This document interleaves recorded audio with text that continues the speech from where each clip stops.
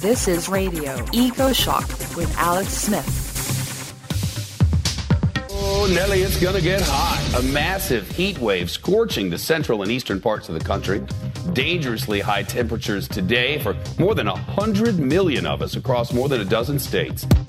Temperatures in some areas of Spain are expected to hit or remain around 43 degrees Celsius this week as a sweltering heatwave continues to hang over the country.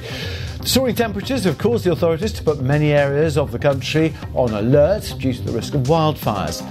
A cloud of hot air from North Africa has sent temperatures soaring, with neighbouring France bracing itself for rising temperatures too. We've had many more heat waves after the 1980s than before. It's an enormous ratio of 1 to 3, and climatologists tell us, and we can see it, these heat waves are likely to stretch throughout the season, whereas decades ago it happened mainly in July and August.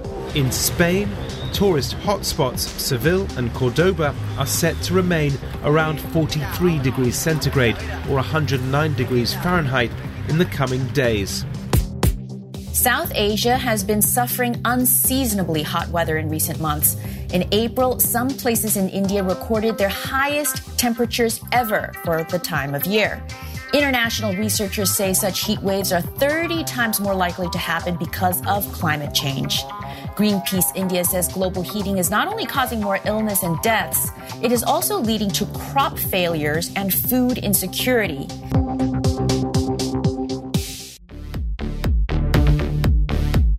Forget the green talk.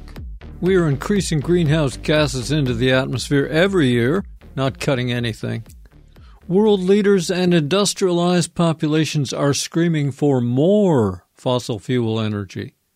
One of the world's top climate scientists is calling out the international elite and consumers plunging headlong into climate disaster.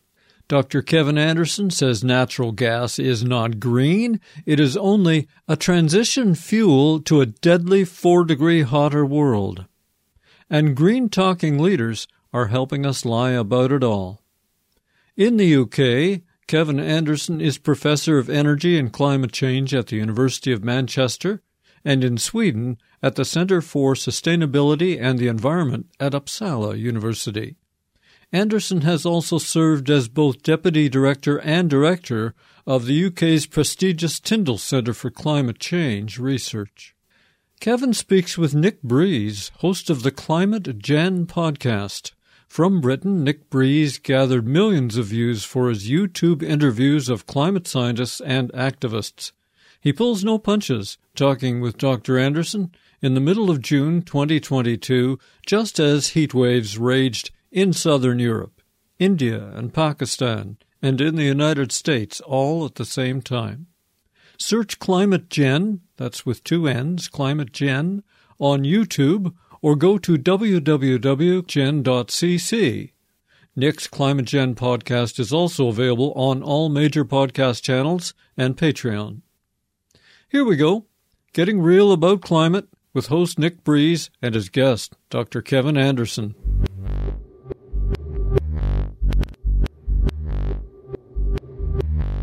In this Climate Gen episode, I'm speaking with Professor Kevin Anderson from the Tyndall Centre of Manchester University.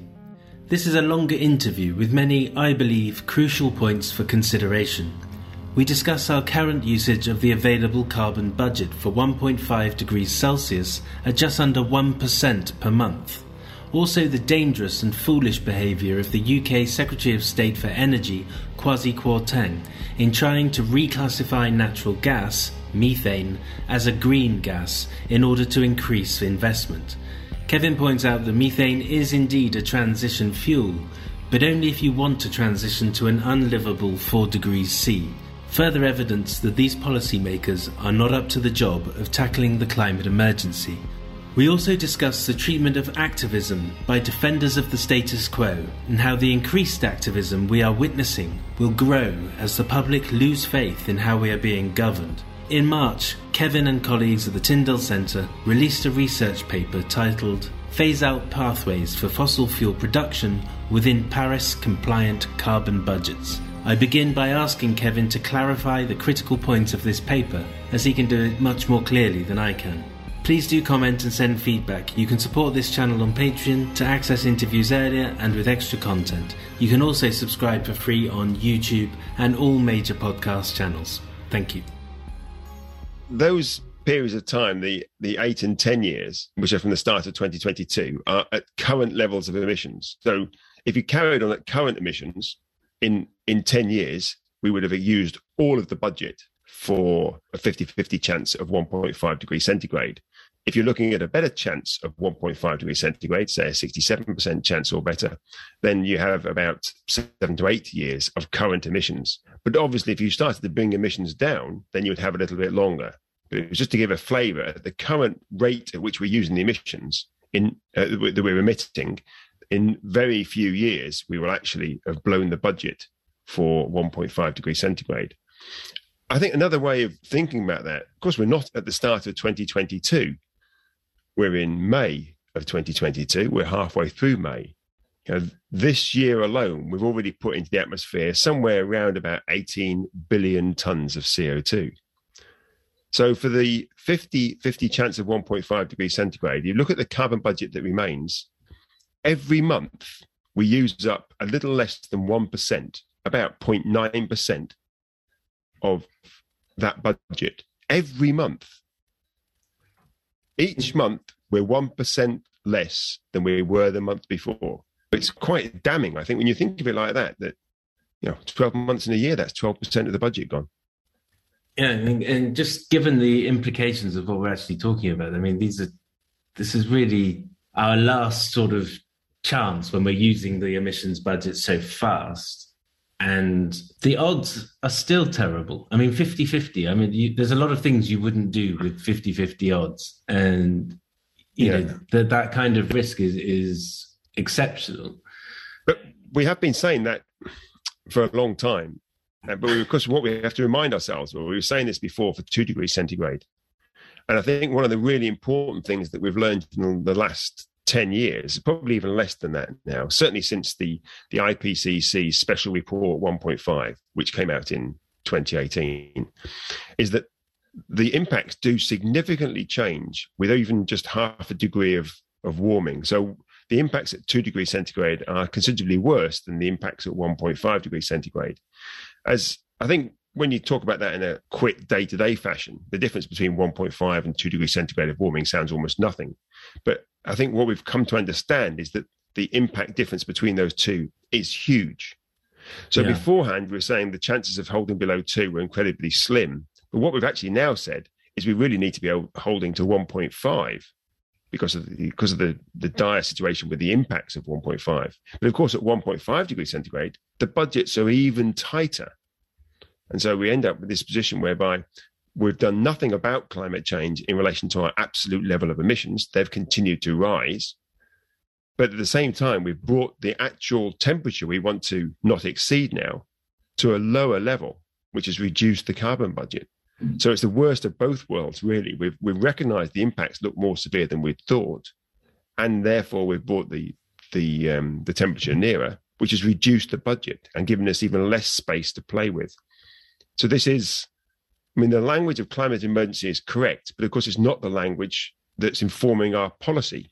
That was it's just a rhetorical language. That was what I was going to actually say, is that, you know, the government, the UK government, and I'll just use it for context, but the UK government declared climate emergency ages ago, and pathways for countries like the UK to transition away from fossil fuel have been presented by people like yourselves, other scientists, and yet we don't seem to be making any progress whatsoever. I mean, how many assessments of this kind are there out there that you know of, and how much traction are they getting, given, you know, how severe this message actually is, these findings rather?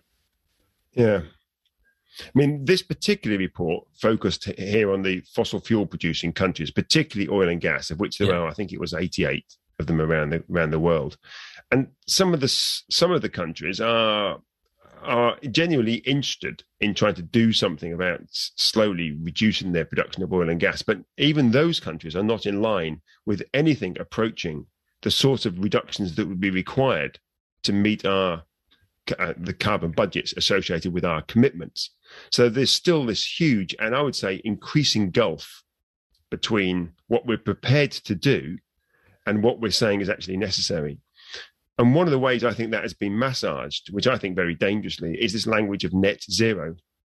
And so a country like the UK, and indeed, as I understand it, in Australia now with a new leader, they're still thinking they can open a few new mines. We're looking at the UK, we can expand our oil and gas production. The Norwegian government is looking at has opened up 29 new licenses around the Arctic.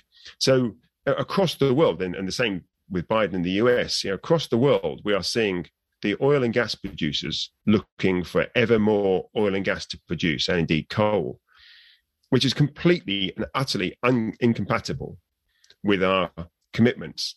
But we've massaged it with this language of net zero by 2050 that allows us to some extent, sort of salve our conscience in the short term by passing that burden on to the longer term. So we do not have to face the huge political challenges that the actual numbers dictate. UK Secretary of State for Energy, Kwasi Kwarteng, has said recently he wants natural gas to be reclassified as a green energy source to entice investors. In the context of the Paris Agreement, what would your response to that be? Well, I mean, it's just nonsense. It's a sort of flying pigs argument. Gas is principally methane. The chemical equations of methane are CH4, the first one being carbon. So 75% of the mass of any quantity of gas is carbon. 75%. So you can't call something that is made up of 75% carbon, that when you burn, you get huge quantities of carbon dioxide. You can't call that a low carbon fuel. It is a high carbon fuel. It's just lower carbon than the worst fuels you could possibly imagine, like coal. But it is incredibly high carbon. It also has a lot of other leaks in the production of methane and extraction of methane, that you get methane gases released into the atmosphere, which don't last so long, but have a very high warming impact in the near term. So it in no way should be classified as a green fuel. It should not be classified as a transition fuel either. So it is not part of the agenda for meeting our Paris commitments. So he is completely misguided, or been deliberately obtuse in making that statement. But remember, it's not just the UK here. The EU has already pushed very hard on gas. Lots of parts of the world now are trying to push hard on gas being the new green fuel. So the UK government has put in £1 billion of public money into the development of a huge field in Mozambique, a liquefied natural gas field, not for the Mozambicans, of course, but for export to other parts of the world, including, of course, the UK. So there is lots of money around the world being spent on gas. And the rhetorical language around it is that it's a transition fuel. It's probably accurate. It's a transition fuel to 4 degrees centigrade of warming. It's not a transition to 1.5 to 2 degrees centigrade of warming. So if perhaps Kwasi Kwarteng, he meant that it's a low carbon fuel relative to 4 degrees centigrade of warming, there may be some legitimacy to his arguments. If you had the ear of the British government, I don't know who has, but if you did have the ear of the British government, what would you be saying to them regarding their choices within the carbon budgets and the pressure faced by energy shortages at the moment? Well, I think the Putin issue, I don't want to call it the Russian issue, because I think it's too easy to paint the whole of Russia as if they're all little Putins, which of course they clearly aren't. It's been driven by one particular person with a small acolyte of others around him. What's happened with, in terms of the oil and gas price shock and the security issues, I think reflects or should draw attention to two things. One is that why are we still locked into fossil fuels 32 years after the first IPCC report, 30 years after the UNFCCC was set up in the Rio Earth Summit in 1992? If we had actually taken some note of what our science repeatedly says, if we had actually converted the rhetorical speeches of our grand leaders into action, it wouldn't matter what Putin did in oil and gas because we wouldn't be there today. We wouldn't be locked into that. The fact is we have spent 32 years deliberately choosing to prefer rhetoric over action on climate change. So we're still locked into fossil fuels. So the first thing we have to do is have a bit of humility and recognize that our deliberate delusion and deception for 30 years has left us in this vulnerable position where we have this price volatility when something happens, such as Putin's escapades in Ukraine. But the second part of that, I think, is that what is our emergency response to this? Is it like the emergency response we had in 39, where we say we've got limited supply, how do we fairly ration it out? No, it's not. We send our leaders around the world to talk to any despot to try and get more oil and gas out of the ground. So because one despot has decided to do something in Ukraine that affects oil and gas prices and security, we then wander off to other despots to find out if they can get more oil and gas out of the ground. The way we would have responded, or should have responded, in my view, was to say this is very much in the near term. It's a demand issue. So if we are really genuinely concerned about people who are suffering, and there are significant numbers of people around the world, and particularly talk about the UK, suffering from fuel poverty as a consequence of this, then our response should have been, well, is it appropriate for people still to be driving around in very large cars? Is it appropriate for us to be flying in stars for the BAFTA awards, worrying, did anyone worry about the kerosene that was being used there that could have been used for something else? So what was happening is that we're not affected, we're not implemented any policies on the demand side. We're simply saying we'll look for more supply, which will never be quick. And then why are we doing that? Why have we not actually said, well, how do we ration out fairly a limited supply so that everyone can afford to heat their homes? Why haven't we not done that? Because none of the people, of course, making these decisions are in fuel poverty. None of them are actually feeling this crisis. I mean, we have this sort of language of the cost of living crisis in the UK that includes significantly, of course, the energy issue. But I don't know of anyone that I've heard discussing this in the BBC who will be suffering the cost of living crisis, other than very occasionally they'll bring a poor person in to talk about this, or an average income person in to talk about these issues. But 90% of the time, it's a high emitting, very wealthy person talking about the cost of living crisis and energy insecurity, neither of which we have no flavour of. I mean, it's not impacting me. I can afford the fuel. I can afford the prices going up in the shops. And so I find it worrying that we have not taken any demand side measures to deal with this. So what we should be doing, if you asked me to state how do you stay in the carbon budgets and deal with the immediacy of the problems that we face, and they're very real problems. And some people are talking about 30 to 50% of UK households going into fuel poverty, where they cannot heat their homes sufficiently to try and ensure that they're in good enough quality for their children to have good health living in those homes. So it's really, really very disturbing with the rocketing price of energy in the UK. And I'm sure this is happening in other countries as well. We should be, one, looking to do demand side measures now, which is about how do you allocate out a limited supply in a fair fashion. And two, absolute sort of, industrial renaissance in terms of developing renewables. So they should be producing renewables like there's no tomorrow, and at the same time doing the demand side measures. Those two would deal with the short term and the medium to long term. But we're doing neither. We're not doing anything on the demand side, and we're wandering around different oil and gas test spots around the world saying, please produce some more oil and gas. Okay. And if you take that idea of rationing and the scaling up of renewables, and you look around the world of nations, and I think a good example is India, where Prime Minister Modi has said we need $1 trillion to accelerate our transition. And that's obviously met with hostility by the British press, forget it, the kind of response.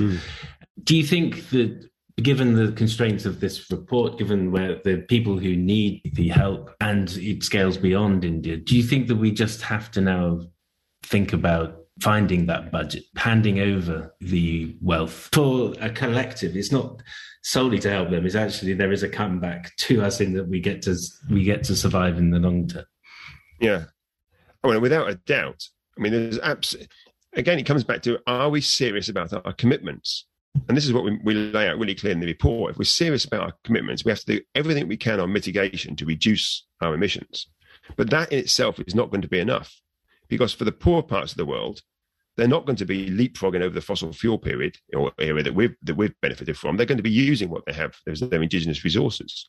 And we simply don't have the carbon budget space for that. So we've got to provide some financial wherewithal to help them leapfrog over what we have benefited from. So we're asking them to keep their oil and gas in the ground and to move ahead with an energy efficient, renewable, low carbon energy future. And that will be quite expensive. And so without a doubt, we have to provide the wherewithal for that. I don't see it as aid. I never have done. I see this as reparation.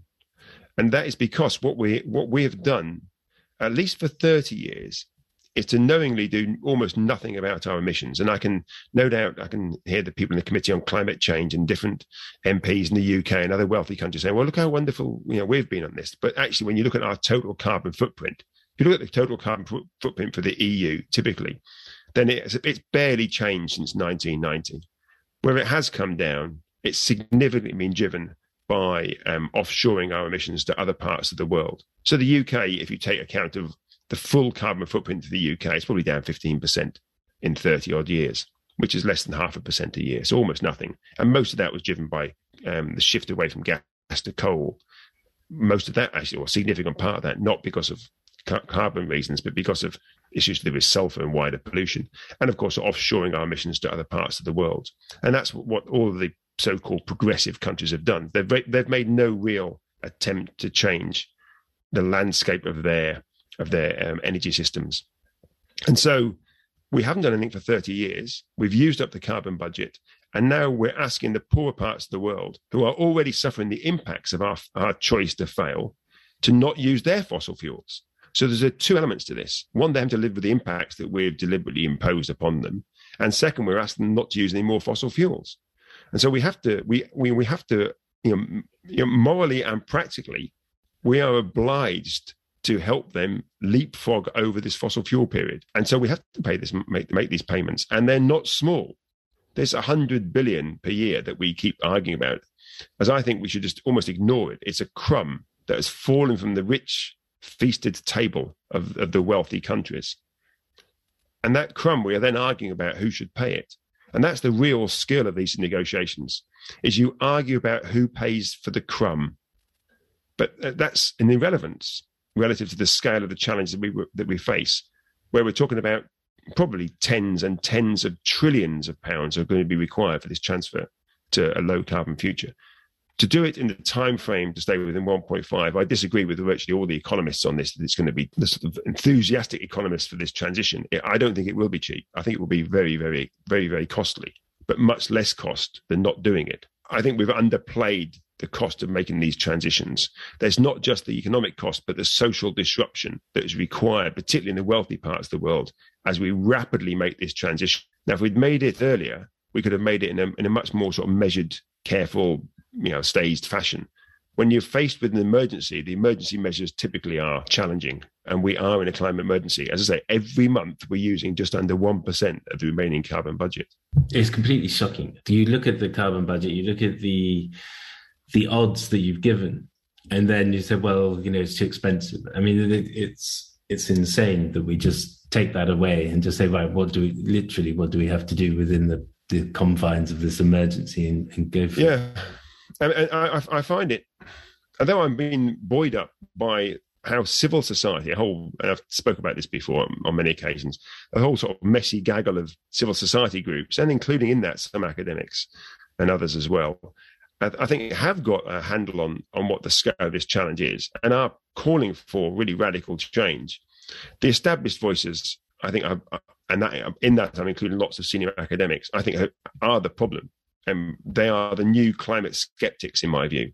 It's not that they deny the science, but they deny what the mitigation is necessary to align with the science and the commitments that they have made, that we have made. To me, that is a real issue, where I hear meeting after meeting, where you hear these grand words and wonderful speeches, and it's just hidden behind the sorts of nonsense we're hearing from the UK about gas being a green fuel, behind technologies in the future, removing the carbon dioxide from the atmosphere. All of that is about avoiding the radical changes that are required today. Last year, we discussed the work you did around elites wielding too much power in society. Yes, yeah.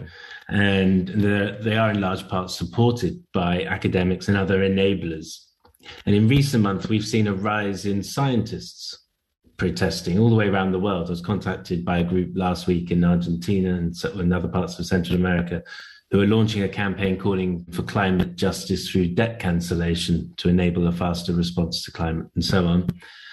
Does this growing movement of academics, climate scientists indicate a shift that you were alluding to then? When it's become, even in the UK, in America, so just mention South America, it's becoming more overt.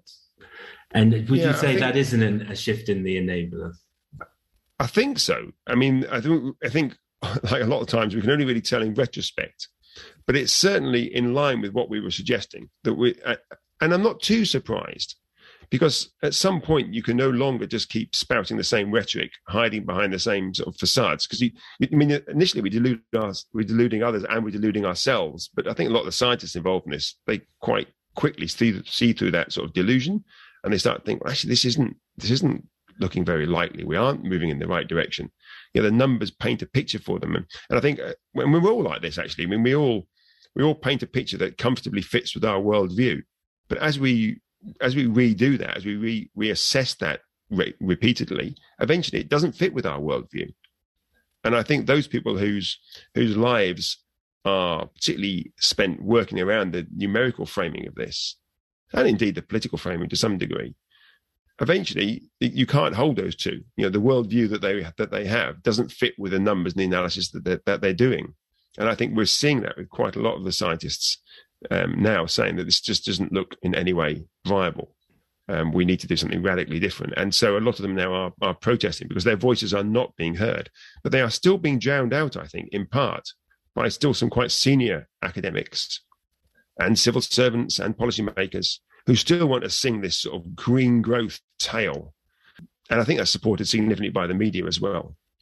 And that's why I'm saying, to me, that particular cohort, well-meaning though they are more dangerous, as I see it, more dangerous than the Exxons, the BPs, and the Shells who have been deliberately undermining climate change for years. And so I think that group, to me, are the climate skeptics, are the ones we have to overcome. And of course, that cohort, that expert cohort, are the ones that link very much with those elites that we talked about, the Davos cluster.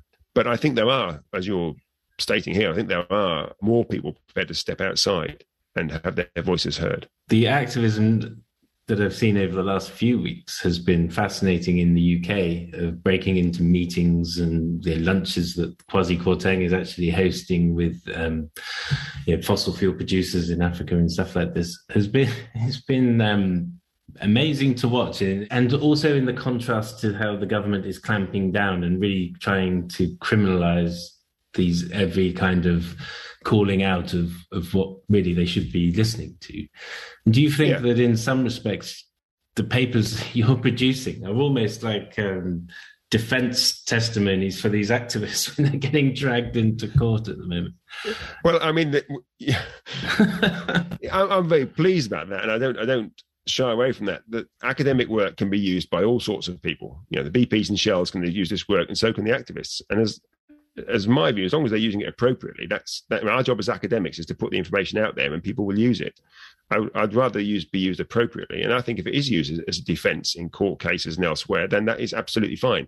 And indeed, I've been engaged over many, many years now in various court cases where I try to remain, as an academic, I try to remain independent and almost indifferent to the people that are bringing the case or defending a situation. It could be about airport expansion or whatever, or protest.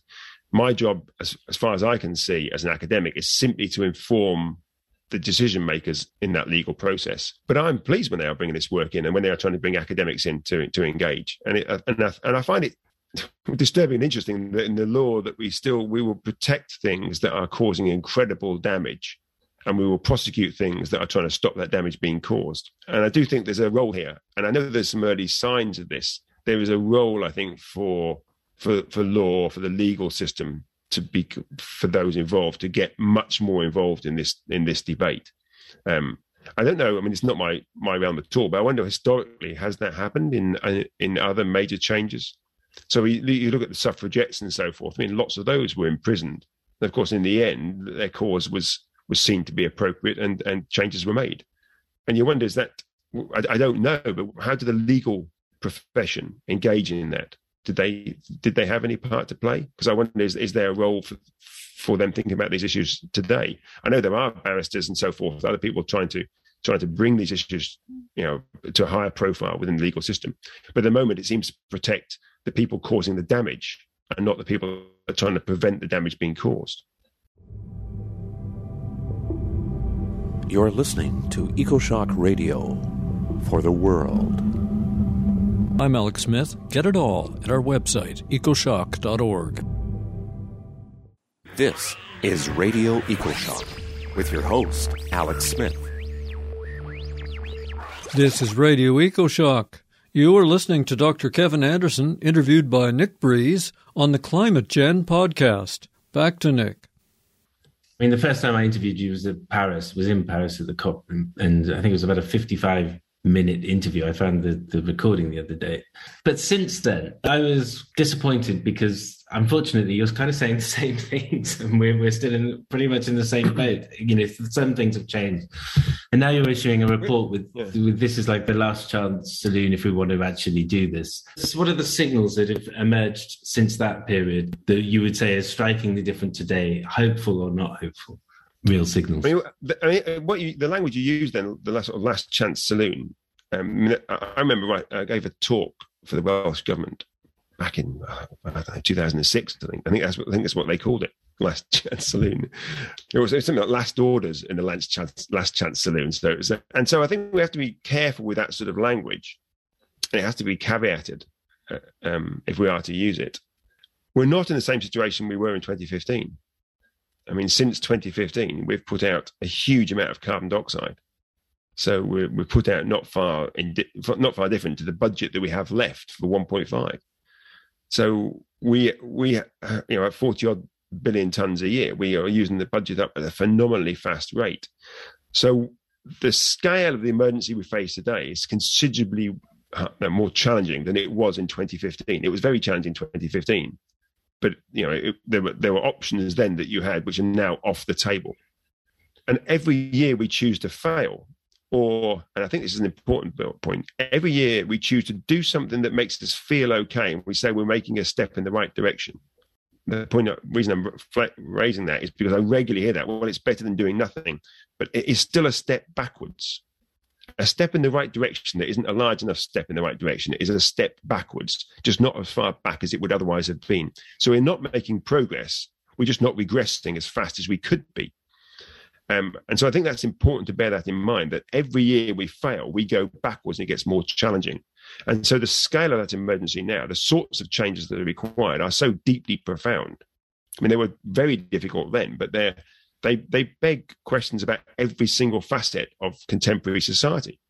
But do we hear that debate amongst the people that are controlling the established message? Of course we don't. We don't hear anything like that at all. And we don't hear enough people, though as you said, we are hearing more people now, decrying the nonsense that is spouted by that establishment, by those elites. I would argue the Mark Kahn is, and though I think there's some wonderful work coming out of the Committee on Climate Change, at a technical level, I would argue the overall framing is very much part of the problem.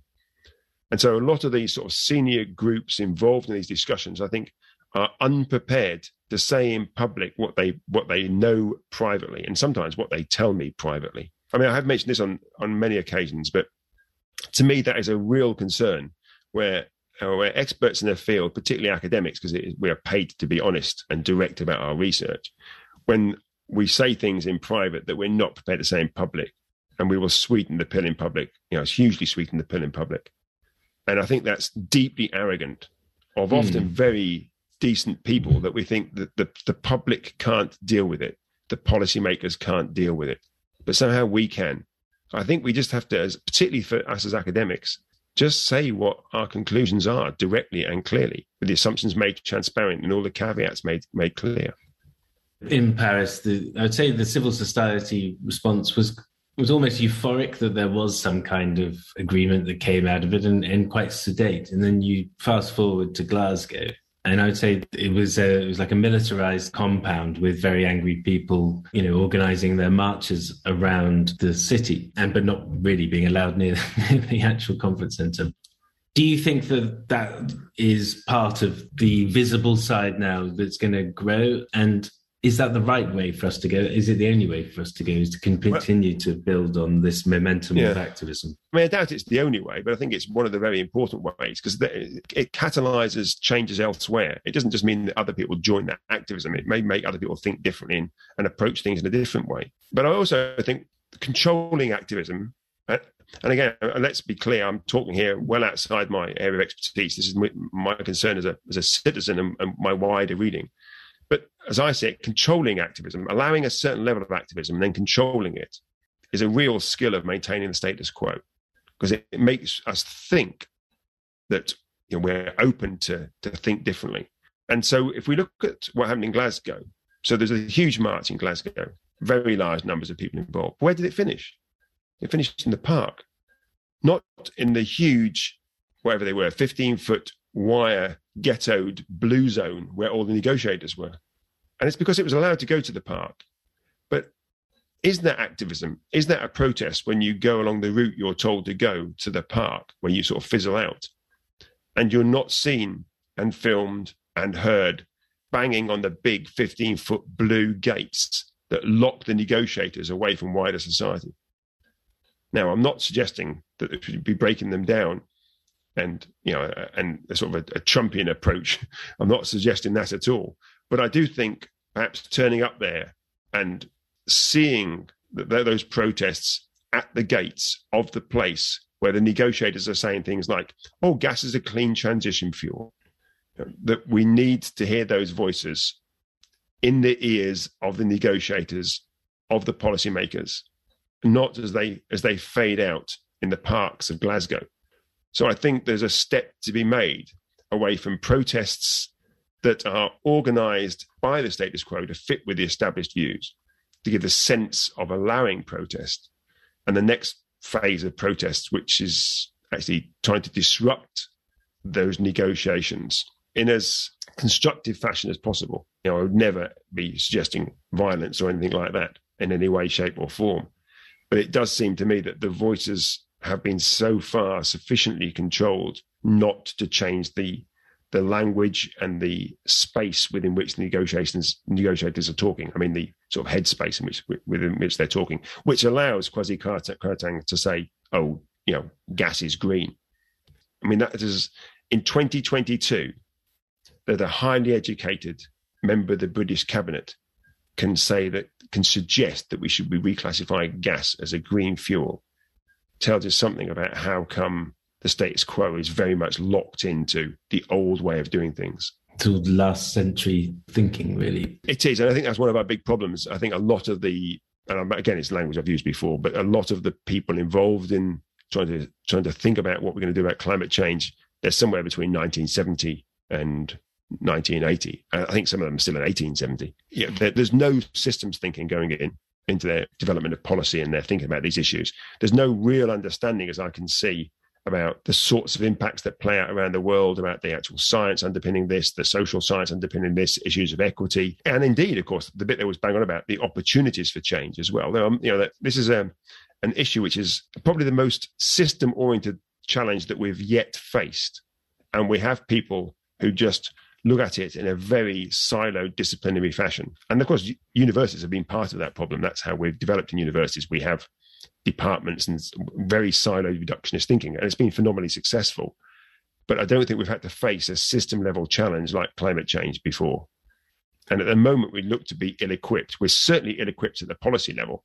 The policymakers are simply not up to the job. But I'm not sure that they're being helped a lot by our academic community either, particularly, because we still are deeply reductionist in our way of thinking about these issues.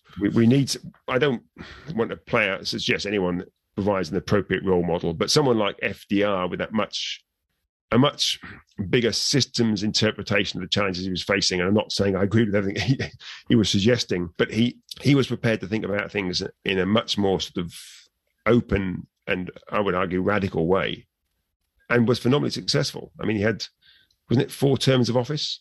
Yeah. He didn't have 4 terms of office because he followed a few focus groups, because he had Mori do a quick poll of a few people. But it was cogent, caring, empathetic leadership. And I think it'd be fair to say that he did have a more systems-oriented view of the world in which he was operating anyway. But prepared to take the level of action required to meet the challenge. And that was yes, and to argue for it. I mean, his arguments were pretty. I mean, they were very, very challenging for the day. But who do we see? Do we see that today? Do we see that in the UK's Prime Minister? Do we see that in many of the EU countries? Do we see it in the US? I mean, there is absolutely no leadership on climate change with any of these so-called progressive countries. If you take that point, and in the last few weeks, we've had this heat wave in Europe. We've had a heat wave in India and Pakistan. And these things are now tangible and visible, and people do see it. And then there's a greater understanding of the things exist like cascading tipping points. That there's a lot of work that people grasp the broad bones of it and think, hang on a minute, if these things are happening at an exponential rate, then perhaps we are past the point of really doing anything. But people do lose hope, and I read it on comment feeds online. But is there still room for this exponential social response, do you think? Well, there were 2 bits to that, as I see it anyway. I don't like the doomsday narrative. I've been accused of it, but I completely don't. It's not one I accept at all. If we carry on as we are today, then the prospects don't look promising. They look really dire. But we don't have to carry on as we are today. And then what some people say, and this is what the deep doomsday sort of view of this, is that we're already past all the tipping points. Well, what I like about the uncertainty in the science, and I don't mean the uncertainty about, is climate change caused by emitting carbon dioxide? All of that we know. But we don't know exactly what the response to the climate is going to be. So we don't know if we've passed the tipping points or not. And because we don't know that, then it's worth trying everything we can to avoid passing them. The lower the temperature that we can hold to, the less chance that you pass tipping points. And so, it's almost an excuse or a defense for inaction to say, we're too late. Well, we don't know we're too late. The science tells us that the more CO2 and other greenhouse gases we put in the atmosphere, the higher the temperature goes. And we know that with a high degree of certainty. What the science can't tell us is exactly where these tipping points are. And so there is everything to play for. Because as the temperature goes up, the chance of passing the tipping points is greater. When you pass some of these tipping points, they may well cascade. And then you get in a position where, what do we do now? And I don't think there's anything we know that we could do. And so there is everything to play for now. And so that's a very hopeful narrative. That's a narrative that it doesn't matter whether we have passed the tipping points, because we don't know, but we know the consequences are dire if we do. And therefore, what action does that leave you with? Everything you can possibly do today. And that's what we should be doing. But instead, what we're doing, nothing that we can do today other than increasingly eloquent speeches and more rhetorical, technical salvations in the future. That's all we're doing. We're not trying to reduce our emissions. We had reductions as a result of COVID, but they went up again the following year. They'll go up again this year. Probably next year will be higher again. So we get on to 30, 33, 35 years after we had the first IPCC report, emissions will very likely still be rising. And we'll always still be blaming someone else. We'll be blaming other countries, other sectors, other people. We won't be looking at this and saying, well, what do we need to do? And that we is very important in that, we have to be very careful about this collective we, in that most emissions arise from the lives that relatively few of us have normalized. But the impacts are felt, at least initially, less by us and more by those people who are not emitting or emitting very little. And also even in the wealthy countries, have very little agency for change. And so we have to be very careful about this assumption that we're all in this together. It's just like very similar to the cost of living crisis, which I don't think I know it sounds very radical, but I don't think really exists. It's not a cost of living crisis. It's an inequity crisis. We can afford, for example, in somewhere like the UK, certainly this holds for the wealthy countries of the world anyway, that it's not that we're short of resources and funding to ensure everyone has good access to food and fuel and heating and so forth. We can afford that. We just choose to distribute it out in such a way that significant swathes of our society end up being in a crisis. But that's not necessarily because of the cost of living. It's because they haven't got the wherewithal to purchase the goods that are necessary. And why haven't they got it? Because people like me have chosen to have to take a much larger share of the pie in our own country. And that has a direct knock-on in our sort of adaptation, preparation, of all the other things we should be doing across our society, which we're just totally ignoring. And adaptation, of course, is absolutely key. And adaptation doesn't mean wealthy people should build, new versions of sort of like we had nuclear bunkers before. Now we build flooding bunkers and climate. That's not adaptation. What we should be looking at are the bigger picture adaptation changes we need to make to our infrastructure, so that all of our society can deal with the warming climate that we are going to continue to live through. I mean, we're going to see increased warming. And there, I think, it's been a Cinderella issue for a long time. And I don't think it should take away from mitigation. I think mitigation, reducing our emissions, is absolutely key. But we also have to raise up the profile of adaptation. We are already, for many people around the world, they are already living and dying with climate change. And I think we have to recognize that. And some of them, of course, some parts of the world. Bangladesh, I think, is a good example where there are many adaptation practices that we can be learning from as well. So there's an interplay here that we all need to learn these lessons from each other. But what is key in adaptation is it's very regional, it's very cultural. So mitigation, particularly from the energy realm, we know what we need to do, and it looks quite similar in different parts of the world. The geographies and the geology may change things a little bit, but we know that there's very similar technologies and that everyone just needs to move towards those. But when it comes to adaptation, I think it's much more related to your geography and your geology than is the mitigation, and your culture, and of course the climate that you live with as well. And so there, I think there is still quite a lot of scientific work to try and get some sort of handle on what are the regional variations of climate change. So if you're trying to look at different parts of the world, what should they adapt to? And I think in that sense, adaptation is much harder than mitigation, because mitigation is just about reducing our emissions. Yeah. But adaptation is adaptation to what? Are you going to get increased rainfall or more rainfall? Will it be in different patterns spatially across the year? Will it get more monsoon conditions? You're going to get windier climates. Are you going to, is it going to get snowier? Is it going to get colder? It's really hard then to say, well, how do you adapt to that sort of full range? And the UK is a great example with the Gulf Stream. We don't know really, will the Gulf Stream weaken sufficiently that actually we will be masked from some of the warming? We might even get some cooling. Those sorts of variations in different ways will occur to different areas around the world. And there, I think there's a lot of work still to be done to try to help communities know, well, how should you adapt? And as well as what do you adapt to? And if you do adaptation for 1.5 or 2 degrees centigrade, but you hit 3 or 4, are you maladapted? Then do you lock in inappropriate infrastructures?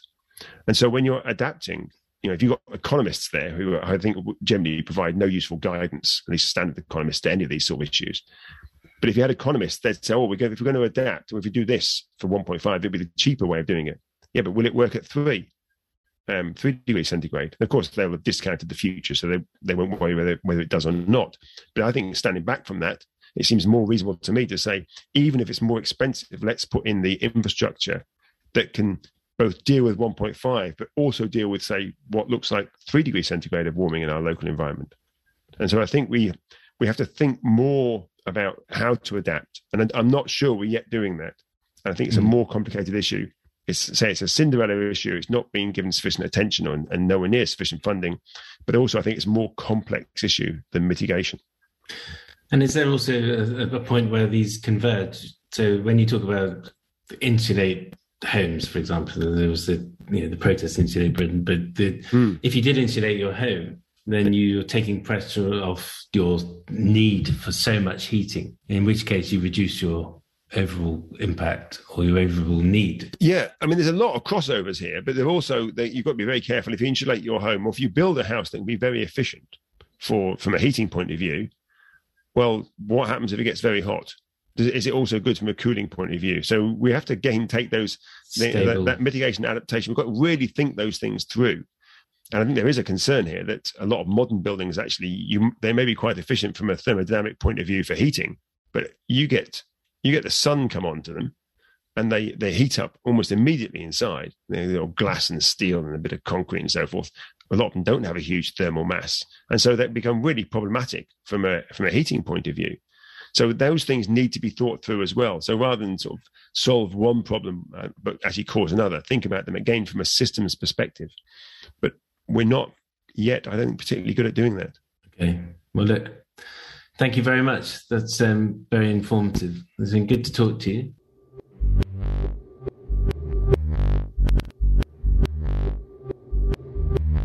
From the UK, that was a superb interview of top climate scientist Dr. Kevin Anderson. It was by the podcaster and filmmaker Nick Breeze, and recorded in the middle of June 2022. Of course, you can listen to this show again, or download it or pass it on from the Radio Ecoshock website at ecoshock.org. But why not go direct and explore the many fine climate discussions hosted by Nick Breeze? It is all available on his website at www.gen.cc, or find the Climate Gen podcast on all major podcast channels and Patreon. My thanks to Nick Breeze for permission to rebroadcast this wonderful interview with Kevin Anderson. This is Radio Ecoshock. I'm your host, Alex Smith. Get all our previous programs at our website, ecoshock.org. Radio Ecoshock. In last week's show, I talked about a new view in science pointing to a future worth fighting for. A team of 5 top climate scientists say whatever temperature the world reaches, when we finally stop adding greenhouse gases, that would be a resting point, for land temperatures at least. So if we quit our addiction in a 3-degree hotter world, Earth would not continue to warm even more. The reason?